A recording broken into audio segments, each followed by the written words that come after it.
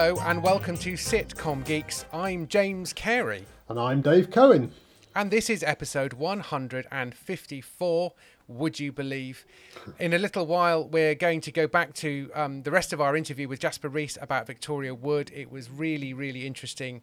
And this is all the other stuff we talked about that was not related to Dinner Ladies. But it was great stuff, wasn't it, Dave? Yeah. From the early beginnings all the way through beyond Dinner Ladies as well. Yeah, but really insightful and such a good book as well. I really recommend it if you're stuck for Christmas presents at this point. Anyone you know who likes Victoria Wood will love this book, I think. Yeah, and if they're British and they can read, they probably do love Victoria Wood and will love the book. Yeah. So it's a pretty safe bet. Although getting hold of books these days is not as easy as it was. That's very true. Yeah. Well, I don't know actually. He said that they'd already printed a load and a load more were coming. So hopefully we'll get a new batch and get them out to people as quickly as possible. Mm-hmm. So how do you become the next Victoria Wood? That's the big question. And we've got some sort of breaking news, haven't we, from the BBC Writersroom, Dave? What is that all about? We have. Well, it was the 20th anniversary this week of the BBC Writersroom, and they celebrated, in inverted commas, by saying, we're going to have to shut down our comedy operation, which is kind of half the story. There is more to come. It may have come between us recording this on Tuesday afternoon and going out on Thursday. But as far as we're aware, an announcement is coming from Shane Allen, head of comedy at BBC, about how the BBC will be picking up scripts from new comedy writers. They already just ran the Galton and Simpson bursary thing.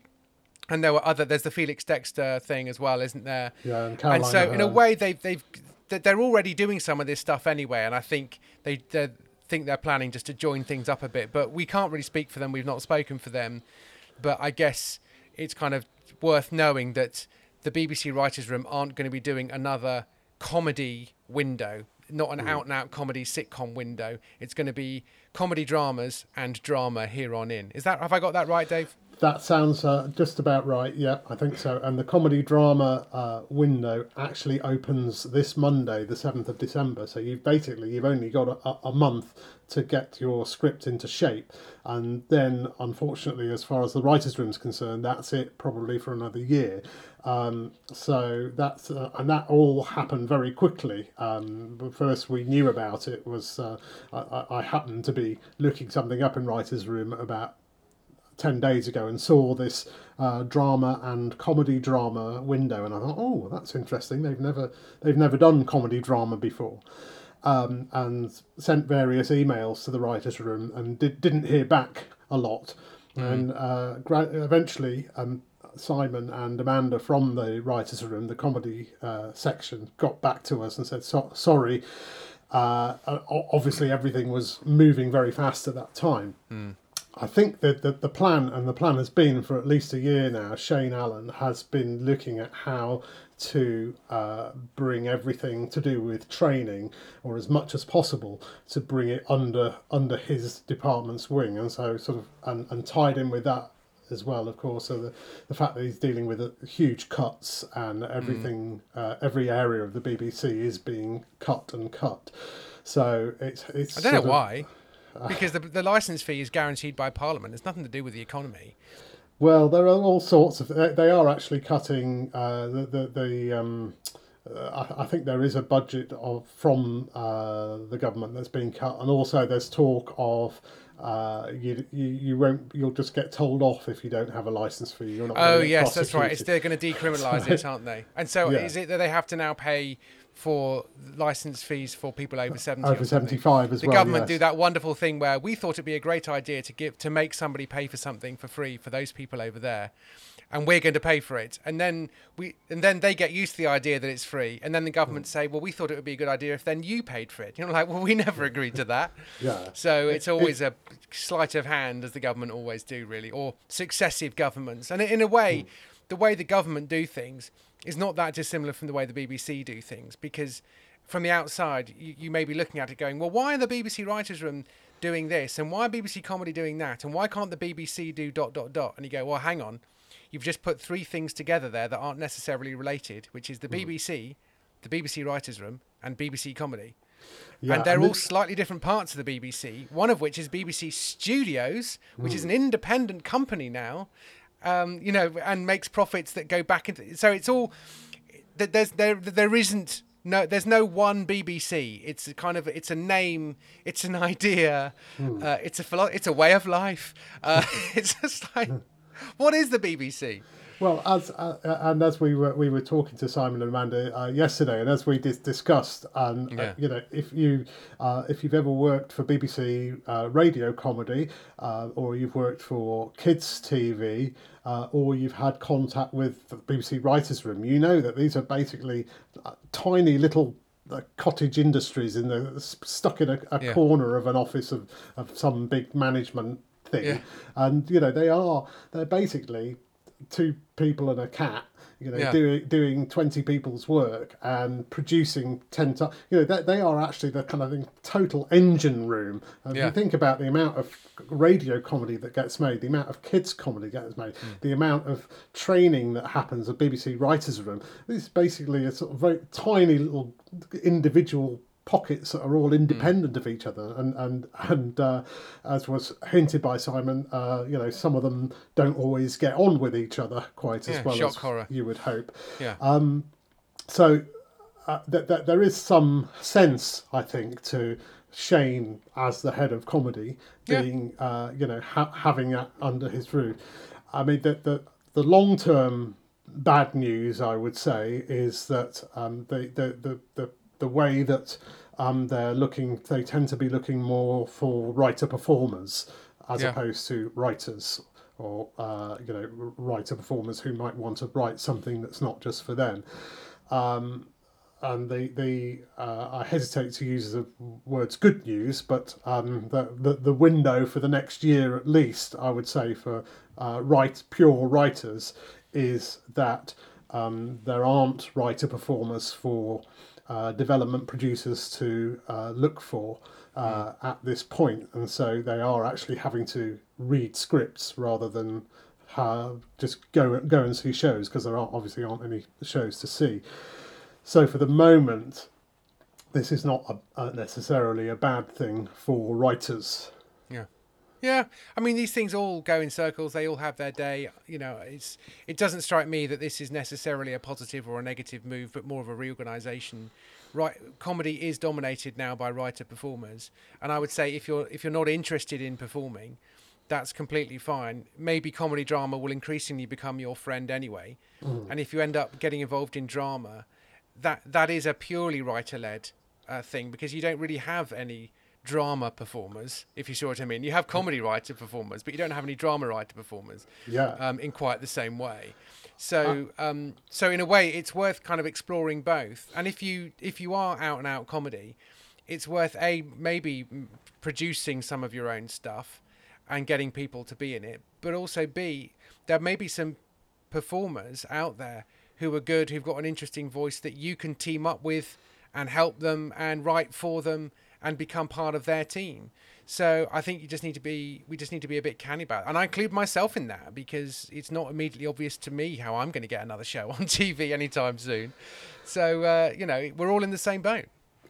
Absolutely, yeah. And I think I am actually genuinely quite excited by this inclusion of comedy drama in the drama window, because and this relates directly to a thing some of you who may have already signed up, but I do urge you to sign up. I'm doing 3 weeks of daily emails starting this Monday, 7th of December, in which I'm trying to kind of work out what do we mean by comedy drama. And the reason I'm saying that is because that there isn't, it's a relatively new thing. Nobody has defined it yet, and it will become defined, I think, by you and by what you can come up with. And interestingly, I've already had a couple of sort of email chats with 2 writers, one who is very much Danny Peake, who's written a lot of comedy, a lot of sitcoms. He's written lots of episodes of Not Going Out, But he also has written Code 404 for Sky TV, which is very much That explains why I haven't seen it. Because I was yeah. wondering, that Code 404 show sounds good. I must have a look at that. And I don't have Sky at the moment. Exactly, So, yeah. yeah. But it's I've seen a few trailers and things for it, but it is very much a drama with jokes. Yeah. But I also had quite a long discussion with Lisa Holdsworth, who is a drama writer, really, and she started on Emmerdale. You know, she wrote loads of episodes for that, and she's written for all sorts of shows like New Tricks, Ackley Bridge, or the new version of All Creatures Great and Small. These are drama shows. I saw her episode, and it was really funny. Yeah, these are drama shows that have humour in them, and both Danny and Lisa kind of echoed a thing almost that you were saying when we had our Patreon Q&A last week, when people say, what's the difference between sitcom and comedy drama? And the answer from a few people, including yourself, is, well, there is no difference. You know, it's a comedy, a sitcom can have drama in it, and a drama can have comedy in it. And in fact, Danny gave some really great examples. He talked about West Wing, which is a drama, and that had lots of funny parts in it. And then he said, you know, like you can watch a whole 6 episodes of series 4 of Blackadder and be laughing all the time right up to the last moment when everybody goes out and gets killed, and it suddenly becomes a very affecting drama, you know. Yeah. So it's that there's a lot of room for a lot of interpretation, and for you new writers to be able to. It feels like we're coming back to a situation that we hadn't had for a while, of actually, well, yeah, you've got a kind of bigger canvas to draw on. You don't have to necessarily be thinking about a bunch of half a dozen 20-somethings sitting in a flat talking about you know, nothing at all. Yeah, no, and I think the only therefore thing that we need to learn and be mindful of is as people are writing their scripts and sending them through to a comedy drama thing, an initiative, or just sending it to agents or whoever, is you do need to be mindful of what the rules of your world and your show are, because in a way, whilst it is all relatively undefined, you need to be pretty clear how funny your show is meant to be and what it's about and what it's meant to look like. And I think clarity of character and story is even more important than it was. I mean, it was already paramount. So you just need to be crystal clear on what kind of a show is it, because somebody who's picking it up off a pile and reading it, and somebody who's switching over and watching it, they kind of need to know, because they're although the boundaries are blurred, they still have kind of reference points in their head. Is this a comedy show? Is this a silly show? If they see it set in a studio, it's a sitcom, because there's no such thing as a comedy drama filmed in front of an audience. Not really, anyway, not intentionally. And then if it's going to be kind of quite exciting and excitable or dramatic, but then it's got some really good jokes in it. Like, I mean, Life on Mars, for example, wasn't really a comedy, but to me was one of the funniest things on for a few years. This is another thing, actually, because I asked the writers' room to help us and to give a definition. And again, I'd say sign up to the emails funnyup02@gmail.com, and you'll be able to read what the writers' room have said about what they mean by comedy drama. And but actually, the only thing they said definitely is it's not audience sitcom. But even then, funnily enough, I'd just been writing these emails now, and I started with a history of comedy drama. And can you guess what the first comedy drama was? Can you guess what it would have been? In the UK? Yes, this is for this. I'm sure that I wouldn't have any idea. I'll give you a clue. I'm about to take a sip of tea. As in drinking game. Yeah. Is it Steptoe and Son? Steptoe and Son, yeah. Oh, well done. I'm pretty sure that is the first comedy drama, and it's except it's filmed in front of an audience. Yeah, well, I was just going to say that. I was thinking, actually, yeah, there's something about watching an audience sitcom with a moment, and Frasier has quite a few of these moments where, there is a moment of silence, and it's actually 10 times more powerful as a piece of drama, because you can almost hear the studio audience holding their breath, going, "Oh my God, this has hit me in the stomach." Yeah.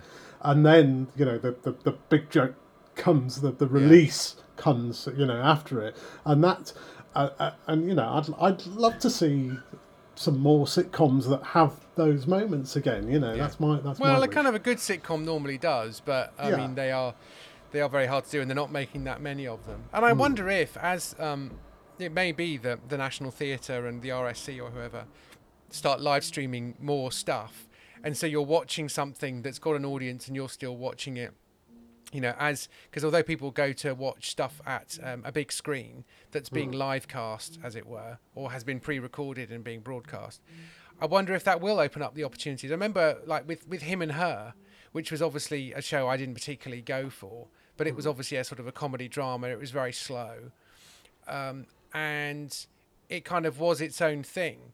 And I thought to myself, well, this is a non-audience thing, so it's fine. But I just thought it's kind of like Pinter, and that's a studio audience show. You know what I mean? I mean, Pinter plays are theatre.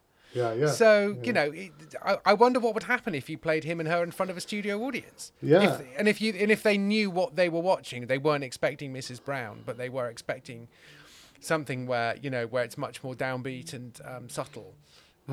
So I mean, it could hardly be more subtle than Mrs. Brown. It could hardly fail to be to be more subtle in that sense. But anyway, which has its moments of pathos as well. It does, yes. And then he immediately berates the audience for going by saying, "I'm a bloke in a dress." Bit of a cheat, the audience, I think, but there you go. Whatever. So I mean, how these things all shake out, we don't know. But what we do know is that comedy drama window is now opening for BBC Writers' Room. And you've got till the 6th, I think, 6th or 7th of January, which, considering that that's supposed to be a holiday period, is a little bit of a...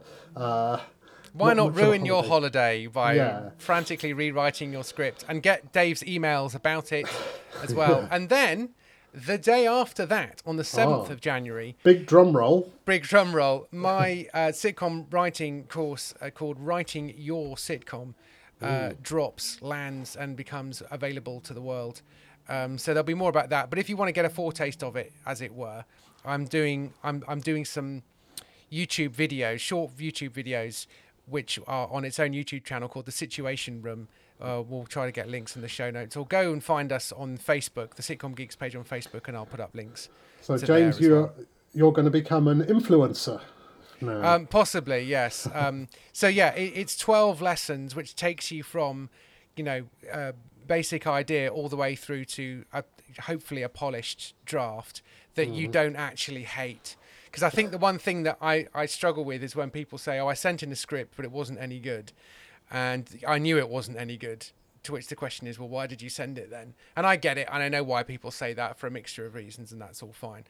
But the idea behind this course is, I think, just sort of going back to the beginning, starting again, have a fresh start, fresh look. The course tells you everything you need to know and doesn't tell you anything that you don't need to know, because there's an awful lot of advice out there which can be quite overwhelming. So hopefully that will be of use. So for the next round of things that happen in 2021, who knows, even if 2021 will ever arrive, and maybe there'll be a nuclear war before that comes along. Thanks. Very cheery. Well, that's the way 2020 has gone, really, isn't it? I mean, what's left? Yeah. Yeah. So on that note, almost a Victoria Wood-like note, really. Yeah. We should probably get back into that interview with Jasper. In the words of Victoria, let's do it. Can we just talk about those early years? Just because the thing, so when I started reading your book, I planned to get to the dinner ladies bit quite quickly because we're sitcom geeks and that's kind of what we're into. But also, we're about people establishing themselves as writers and writing careers and all that kind of stuff. So I got really hooked on the earlier stuff because one tends to assume, my memory of her, really, my first proper memory is An Audience with Victoria Wood, which was one of the first things that I recorded off the television, because we had a Panasonic VCR. The one with the barcode scanner that didn't really catch on. It kind of got blown away by Video Plus in the following decade. So I've memorised An Audience with Victoria Wood because it's one of the first things I videoed, and I've seen it probably 100 times.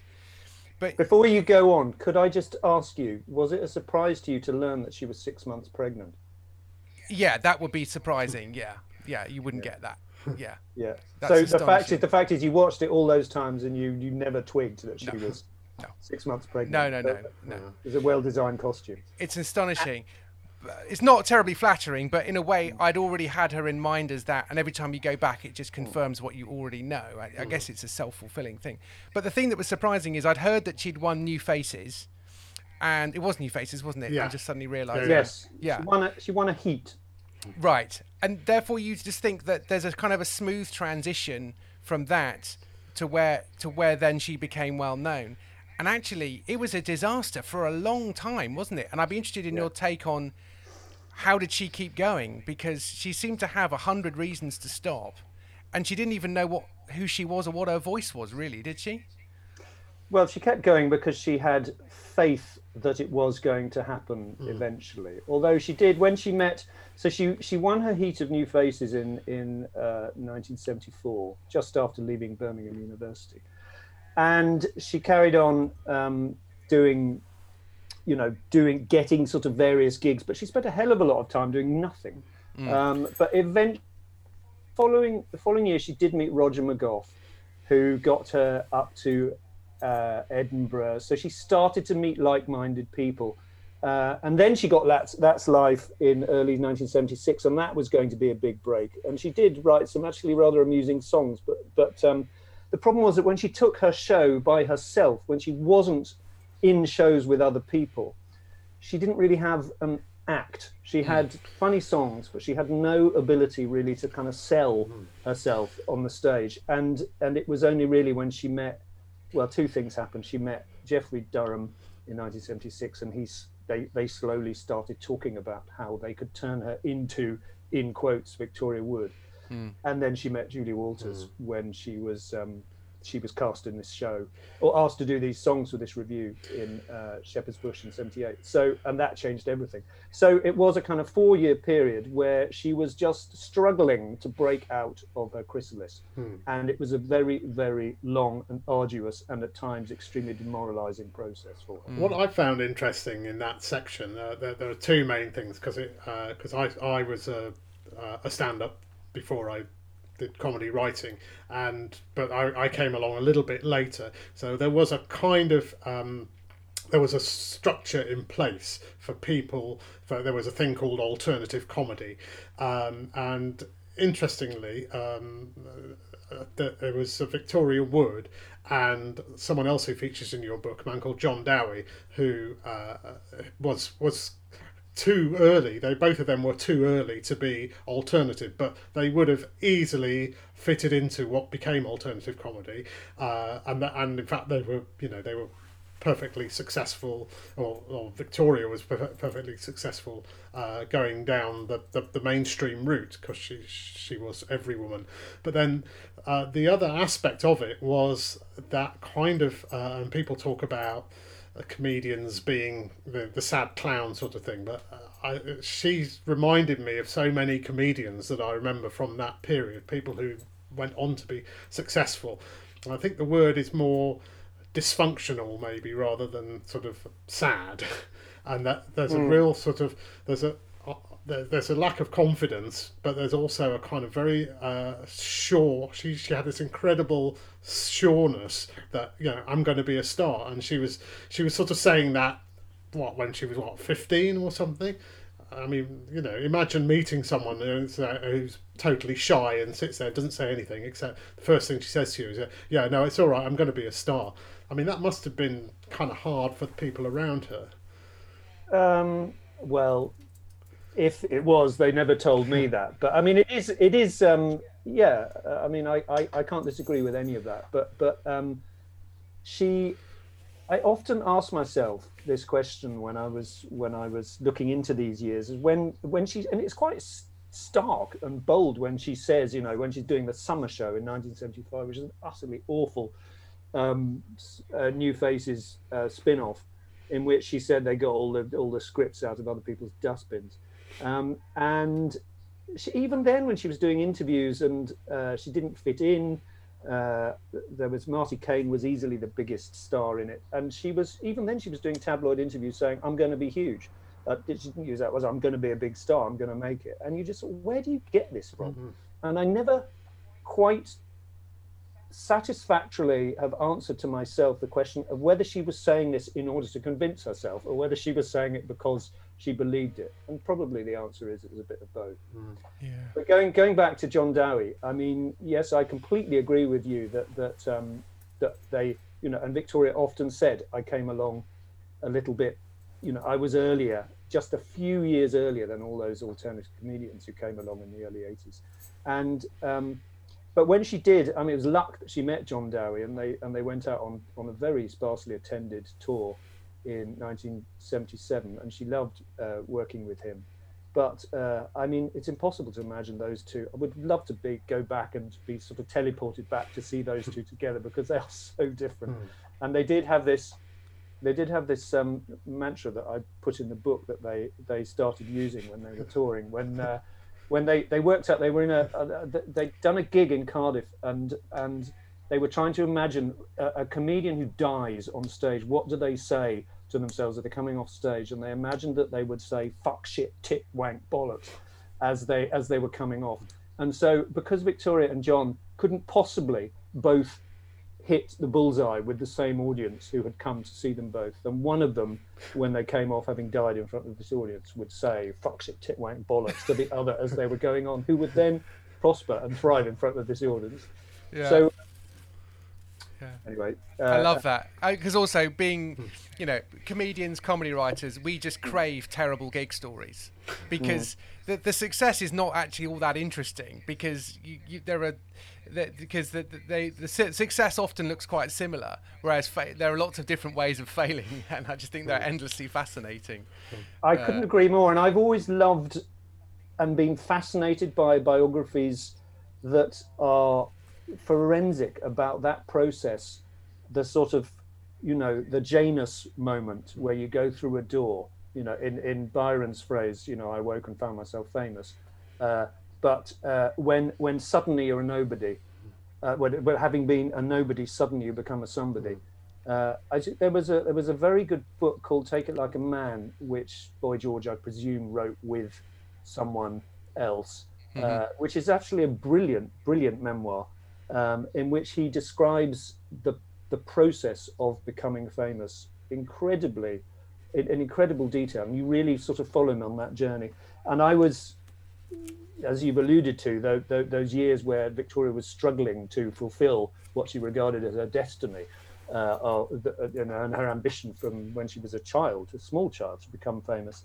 It was such an arduous process. So I mean, there have been people who've said, a very tiny minority, who have been listening to the audio book of this book, and said, "Oh God, I couldn't get past. You know, it's too long. It's just taking her too long to make it." And even though you know how it ends, I mean, it's amazing, isn't it? Yeah. But I agree with you, James, that yes, your success, there is arguably there's a sort of blandness to success, but I would argue with Victoria, her success was there was never that kind of I don't know, whiting out going on. Her career is so extraordinary that I hope that her story doesn't succumb to that. Oh, not at all. And the listeners of this show will love all that stuff anyway. So I think this has got the failure and the success. Go on, Dave. I'd just like to say, I had to write this down. I just thought it was such an amazing. I'll going back to that, and then we'll move on. But the first time Julie Walters met Victoria, when they were sort of teenagers and they were auditioning for something, and Julie Walters described her as frightened and shy, and she had glasses and was shrinking from everyone else in the room, which is just that she could remember somebody as being so unmemorable That's a kind of Yes. that's an amazing thing. But actually, so to kind of move on from that. I mean, one other thing, and again, I hope I'm not overthinking this or over theorizing it, but it did strike me reading about her and about the struggles that she had, and I've been thinking a lot about the women who came through in comedy, the solo women who came through in comedy around that period, a bit later, like Caroline Aherne and Linda Smith and Victoria, and a woman James and I knew called Debbie Barham, who's a comedy writer, and they all died quite very young, and I was sort of thinking about this as I was reading it, and knowing how male dominated the comedy circuit was in those days, and just wondering if it was part of the reason for that struggle was that that there wasn't a place for funny women. I don't know, it's just a theory. I can't. I mean, I'm a fan of Linda Smith and of Caroline Aherne, but I mean, I don't know that you can sort of loop them all into a sort of wider theory as to, because Caroline Aherne was quite a lot younger, and indeed when we get on to talking about Dinner Ladies, Caroline Aherne does pop up as a sort of theme, but we'll get to that. But I think in a way the fact that she was the only one, and Victoria really was the only one in 1978. In fact, when she started doing proper stand-up in 1980, she was acutely conscious of the fact that she was the only one. She loved it. She loved the fact that there was no competition, and she had this field that was completely free for her to explore on her own. And when she sort of joked about French and Saunders when they came along. She said, "Oh, I avoided them for years. Don't like the sound of them."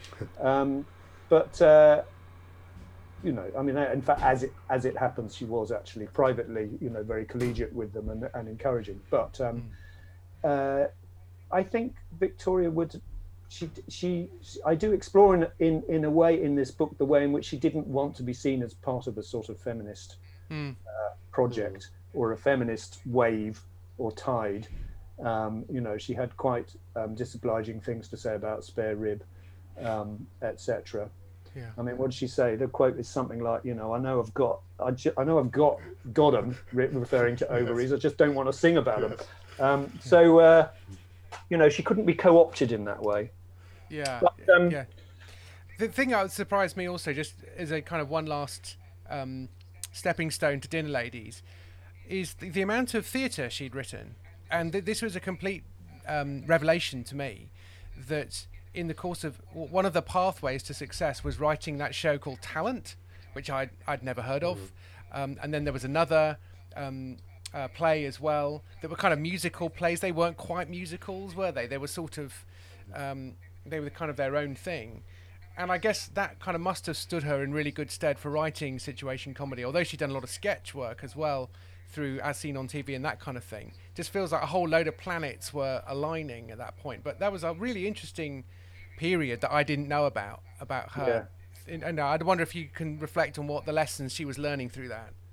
Well, with Talent, she wrote just in 3 weeks. Talent came as a result of In at the Death, that review show she did at the Bush Theatre in the summer of '78. She got commissioned to write this play for Sheffield, and it had to be on by December. So she wrote it in 3 weeks. And I mean, it's an absolute gag attack. It's absolutely packed with zingers.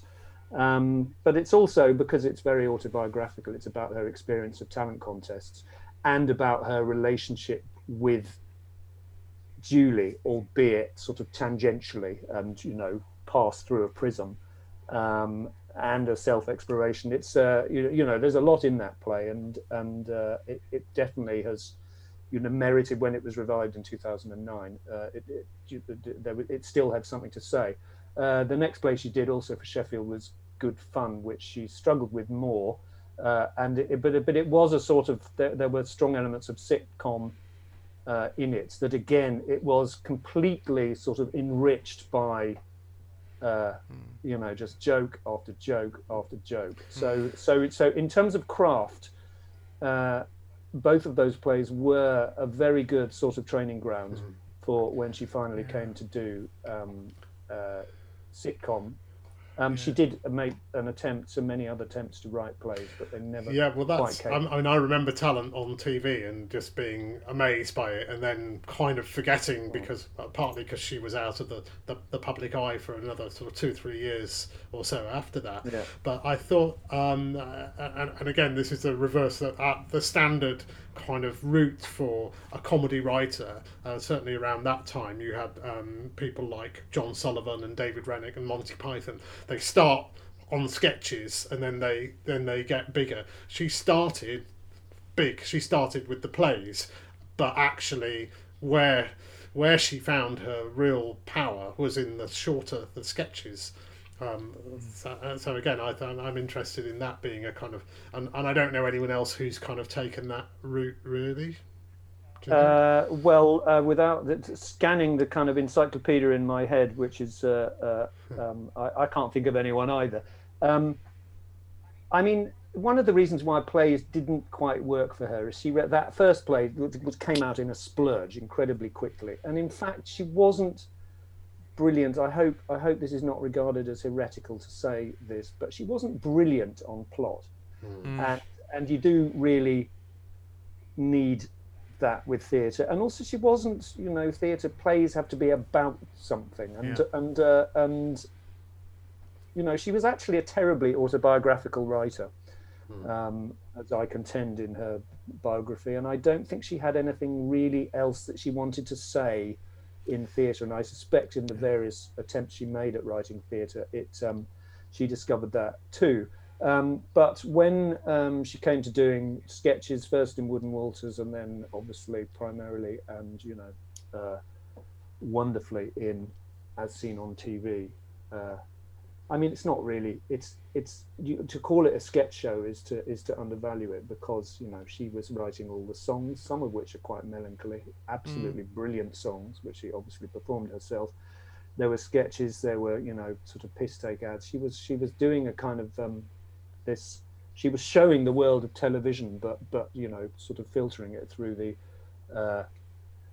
prism of her own imagination, and you know, doing mini documentaries. I don't think you can call those mini documentary sketches. They're far more sophisticated than what one might.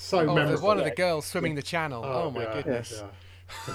Well, that is Article 1 in my theory about how she was constantly telling her own life story in her comedy writing. That's really interesting what you say about theatre, though, and I'd really not thought about that before. I think that's really insightful. How theatre needs to be about something, and if it's not going to be about anything, as it were, then it needs to have a pretty decent plot. It needs to be farcical. You know, I'm thinking Noises Off or that kind of thing. So it needs to kind of biff along like a Cooney farce. And the stuff in between doesn't quite. It's kind of neither one thing nor the other. So it's kind of a good.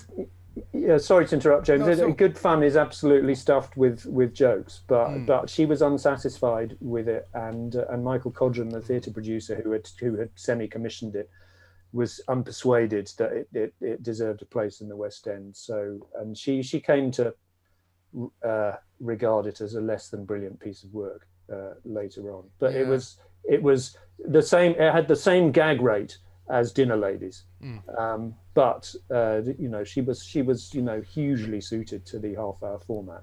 So as we should probably round off fairly soon, but you just sort of touched on the fact that she was generally dissatisfied with the industry itself, the TV industry, and she was critical there in private about, you know, southern overeducated types who aren't actually very original, which is, I think, it's fair cop. But I did find that towards the end, there was quite a lot of sourness in her mainstream comedy. There was quite a lot of kicking television and the sort of people who make television. There were one or two Christmas specials quite late on. I remember just thinking, you seem to be a little bit bitter about the medium that has made you an absolute ton of money in celebrity. Not sure that's a particularly good look. And some people like that keep doing it. But do you have a take on that? Am I just being a little bit paranoid? It just felt like it was a bit ungracious, but obviously she put up with a lot. She did have it in her to not always be generous. Yeah. But she didn't, generally speaking, have a good time with, until Peter Salmon, with controllers of channels. And she felt quite unloved when she was making As Seen on TV. No one ever kind of wrote her a letter saying, well done for winning those awards. And actually she did like Peter Salmon. And weirdly, it was the year after doing Dinner Ladies, she did all the trimmings, which is the first time, which you're alluding. There's one of the shows that you're alluding to, in which she gives the BBC a kicking, is partly because Peter Salmon had come in for a lot of flack that year, and she was the only person who wrote to Greg Dyke to say, "I think he's doing a brilliant job, and it's because of him that I am doing you a Christmas special. It's in large part because of him." And it was at the same time as Big Brother was happening, and she was angry about reality shows, although they were kind of right for comedy. She was angry with them because she thought they were taking money out of actors' mouths. Right. And she thought similarly about The Only Way Is Essex and shows like that later on. And she didn't like the proliferation of new channels. So there's lots of jokes in all the trimmings about BBC Good Old Days, BBC Brain Dead, etc. So she didn't like the way in which television was becoming, I don't know, was sort of bifurcating endlessly. Yeah. But she got much angrier many years later when in 2009, when Midlife Christmas, she was promised a slot on Christmas Day, and then it turned out she got one on Christmas Eve. And it wasn't so much the fact that she didn't get that slot, it was the way in which she was told. There were younger executives, and they didn't really know how to talk to her, and they were quite high-handed or offhand, and so she did get angry with them, and she gave a very withering interview to Decca Aikenhead in The Guardian about them. So and people love to write about that stuff then afterwards, don't they? Because John Cleese takes the bait every time by the looks of it. Do you know what I mean? He's regularly, and also John Lloyd is always very happy to say these people don't know how to read scripts. And when he was on this podcast, we did everything we could for him not to feel he had to say that, and he still said that, and it was very interesting. Something about him. We've all been kicked in the pants by John Cleese. Speak I think for yourself. Well, I wrote a review of Hold the Sunset. Okay. And which is the most unutterable part of utter bilge in my view, and I sort of said so. Neither of you were involved in it. Correct. No, we weren't. I was executive producer actually. And he didn't like what I wrote about it. Fair enough. You wouldn't expect him to. But I before we do draw to a close, I wondered whether we could talk a little bit about her range of. Is there time to talk about the range of jokes that she? Because there was we've talked about the fact that she structured her sentences and her gags so perfectly, but one of the things that as a biographer that I was really interested in is obviously when you follow someone's life all the way through, you notice patterns happening over and over again. So as just for example, the fact that Duncan's character Stan always talks about the fact that he was at Catterick Army Camp in the 1960s. That comes from the fact that Victoria did an absolutely terrible gig at Catterick Army Camp in 1975 after she'd just been in Edinburgh. Or when she goes on the show Totally Trivial, she doesn't at the end of the second series to try and win some money, someone else puts her up for it without her realizing it. Now that was because she had been put up for New Faces without anyone knowing. And Petula Gordino is a kind of a grotesque and highly comic exploration of her relationship with her mother. When Petula says, "I've had postnatal disinterest for 40 years," Or I had a baby once before, but I never really got involved. Do you remember, Brent? Oh yes, it was you. I put her in an orphanage and lost the address. These are things that Victoria had been exploring since before Swim the Channel, and obviously continued with Pat and Margaret. So Petula is her mother. And then even things like Dolly surname Dolly Belfield. There was a girl at Berry Grammar School called Belfield, and she just found it a funny surname. So she, and then there's a joke about Canadian Air Force exercises in the second series. Now Jeffrey Durham, Victoria's husband, had been doing Canadian Air Force exercises for several years in the 1990s. They were a kind of dominating theme of her house. So all of this stuff was sort of mulched. Even when she makes a joke about, do you remember when in the second series when Petula is wheeled in and announces that she's dying, and she's wheeled in with another elderly lady who's being transported in the ambulance at the same time, and they have a discussion about whether she can be left in the ambulance or not, and Petula says she's not someone says she's not a CD player, she's not going to get nicked, and Victoria, when writing the first series, had in a kind of creative storm, had come into the house and left her car open, and her CD player got nicked. So she just remembered that detail and bunged it in. Yeah. So, I mean, I could bang on this about there are so many old jokes that she loved old joke structures that she repeated hugely. Yeah, and it's not cheating because no one notices, and B, no one cares. Yeah. And sometimes you as a performer might not want to do it, and so I write Milton Jones's radio show with him, and sometimes I notice a joke has disappeared in the script, and I say, oh, we're not doing the joke about the beekeeping, and he's like, nah, because he's sort of, he's lovely, absolutely delightful, love working with him, but occasionally he'll just go, yeah, and I just said, yeah, but it's only the same sort of joke, that other joke you do about the thing, it's exactly the same kind of, and he's just like, yeah, he's just not going to do it. Yes. And that's fine. He's the one out there doing it. He's got the sixth sense. So it's okay to do that. But also, I think the other lesson to learn for our listeners, particularly who are writing, is the fact that you can mine your story. That's not cheating. And also, specificity is funny. I think the stuff that you can't make up, and we do need to be writing down weird stuff that happens to you or memorable stuff. And you don't want to shoehorn it in, but you just want that toolkit. You want that, suite of stuff where you can just go, oh, I need this kind of thing, and that's. I think, yeah. I mean, one of the things that I get when I read a lot of scripts from people, and they say, we ask, why do you think you're the person to write this? Well, it's set in a betting shop, and I worked in a betting shop for 3 years, and I know all these people, and I get that, but what I often say to people is you kind of need permission to lie, but I think at the same time, a lot of these jokes, a lot of these characters, they're not actually true, but there's a sort of an emotional truth at the heart. It's about her relationship with her mum, isn't it? And it's about and like when she and Julie, I mean, it's sort of like she falls in love with Julie, the way you've written it. I think it's almost like a romance. It's like she's found her other half, and she calls the other actor in Talon is called Julie, although it's not. Yeah. It's a sort of bit like it, and you talk a lot about how that and in Pat and Margaret as well. She's writing about two sides of herself.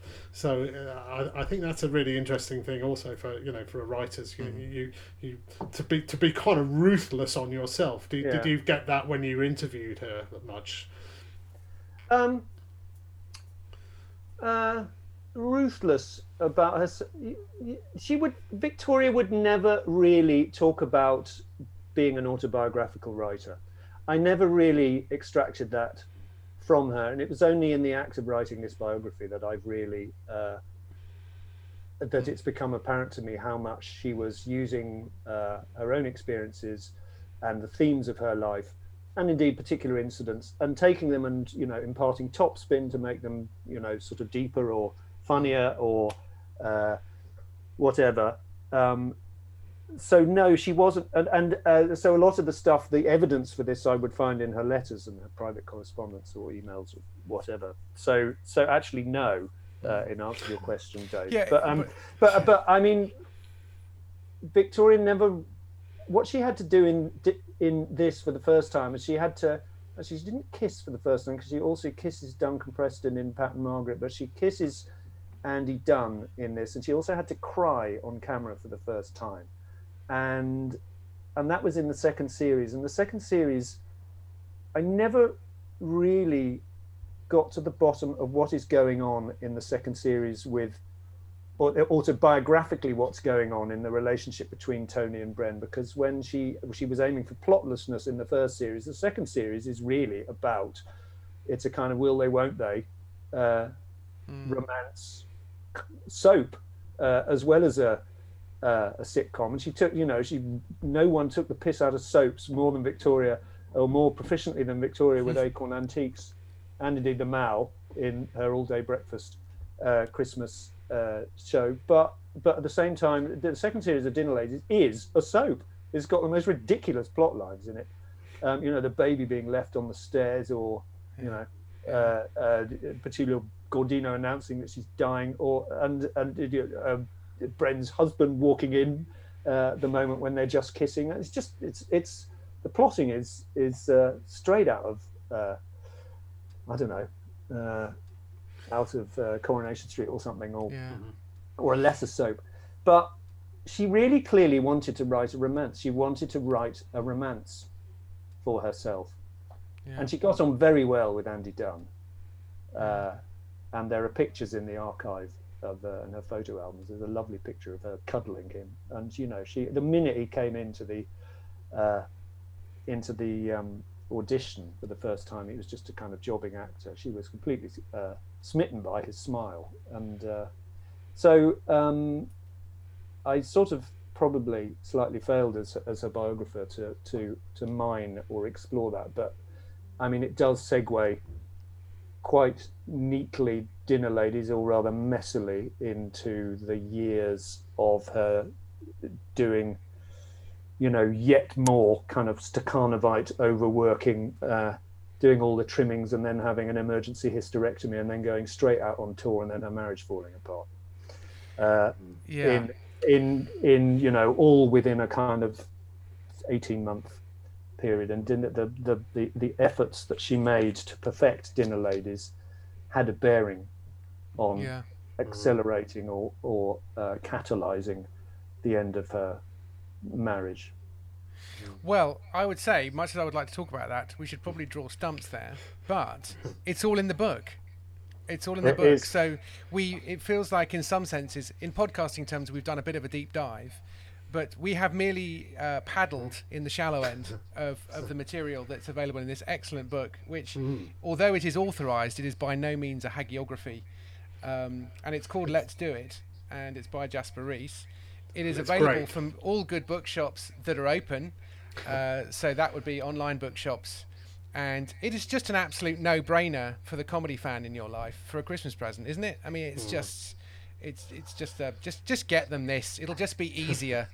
I am duty bound to concur with your conclusion. Absolutely, yeah. No, so it's a lot of bang for your buck. It's a great read, and I've not finished it yet, but I'm certainly going to read every morsel. Well, have a box of tissues ready for the end. Yes, no, I will do. Yeah, I'm kind of, that's the kind of the unknown. There was that period where Victoria Wood was around, and you thought there's something going to be great that's going to come down the pike, and she's died. Oh, well, that we hadn't finished.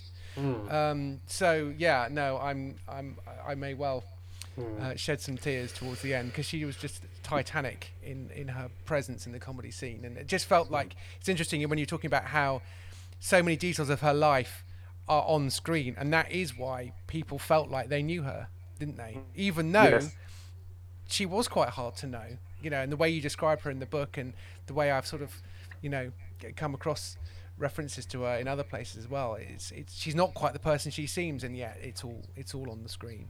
My glib line is that people thought they knew her, but that's because she knew them.